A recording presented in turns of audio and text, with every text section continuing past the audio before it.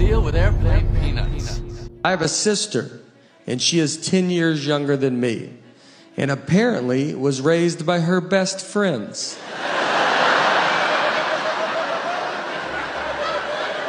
She has no fear of them. I mean, I'm scared my dad's going to show up tonight.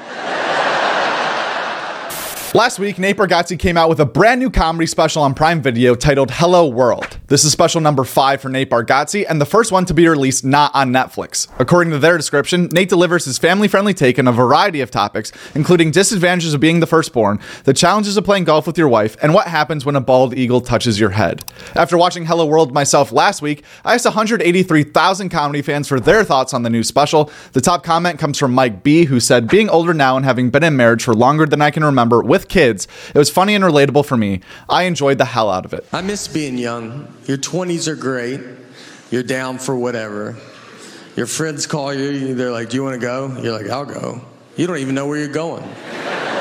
Your 30s come and you're like, "Where are we going? How late are they open? Is it loud? I am going to drive separate."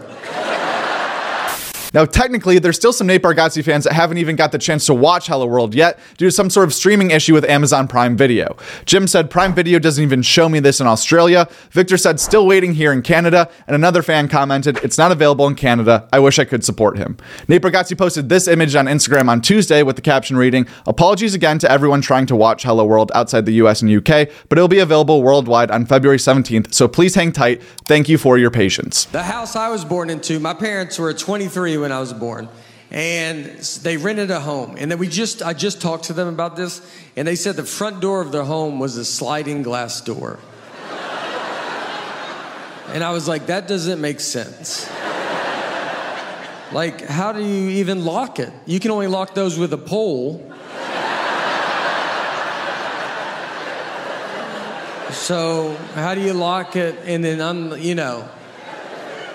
And I asked him what I'm sure you are thinking. I was like, "Are you sure you did not live in this home backwards?"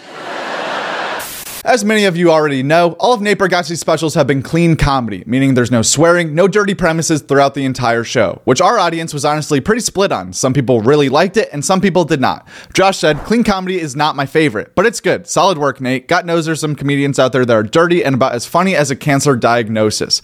Nolan O'Reilly said, "I never cared for clean comedy because it always felt like people are holding something back. What I love about Nate is that his stuff is so original that it doesn't feel clean. I'm never thinking a joke could have been more funny with profanity. He has the ability to make such smart and original takes while still convincing the audience that he's dumb, which I think is brilliant. I consider him at the top tier of comedy right now for this." And another fan said, "Very impressed with the cleanliness of his set. Clearly a lot of love and care went into his writing process. Watched it while on edibles and I loved it. Watched it again while sober and it didn't diminish the second time. Highly recommend it. No pun intended." I definitely understand the people who don't usually watch clean comedy. Most of my favorite specials aren't clean, but with Nate Bargatze, it's like you don't even notice. It's like it's its own category. His delivery and observations are so funny. He's able to get the same amount of laughs as any other comedian without relying on that extreme material. It's also not like you're sitting there watching, thinking to yourself the whole time, "Damn it, I just wish this guy would swear already."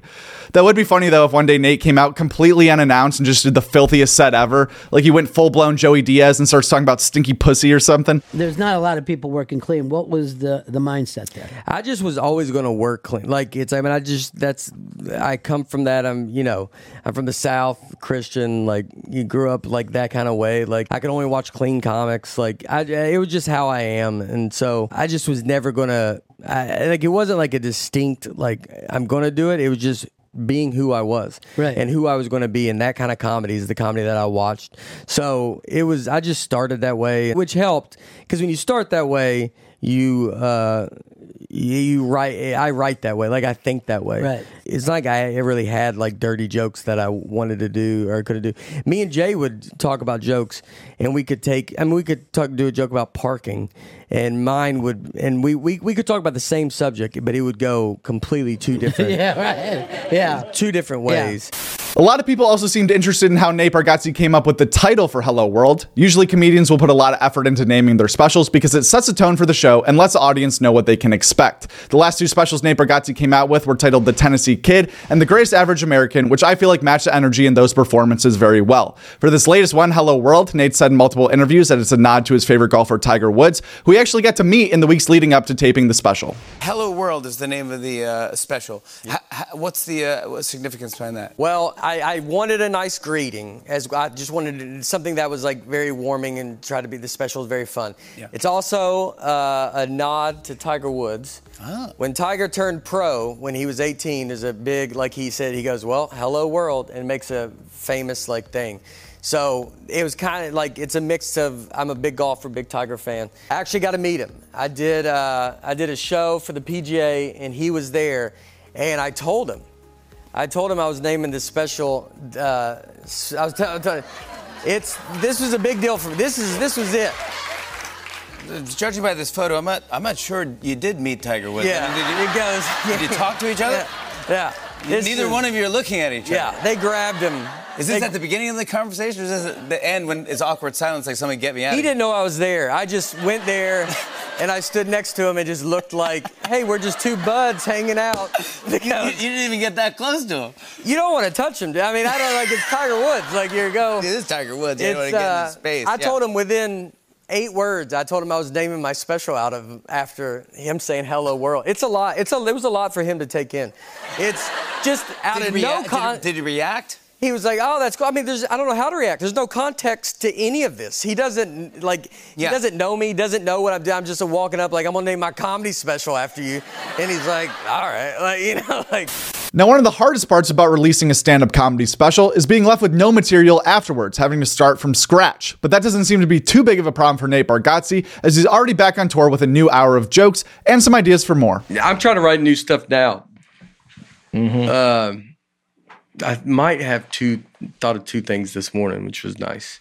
It's a nice start to the day where you're like, all right. That's something there. Do y'all know right away when something's going to be a good bit? Or how many of your bits are like, this could go either way? This could be 50-50. This might be bad. This might be good. I think I think what I thought of this morning, I thought both were going to be good. Then I thought of it a little longer, and I was like, one I know will work. The other one, I think I can make it work. Mm-hmm. But they all fit. Yeah. But they both fit into. I wrote them down. Were you waking up when you thought of them? One, I'd have to. I don't want to say it, but it's no. One's very funny and will work, and the other one is. One of them's its own joke, and one is a thing that will go in with another joke.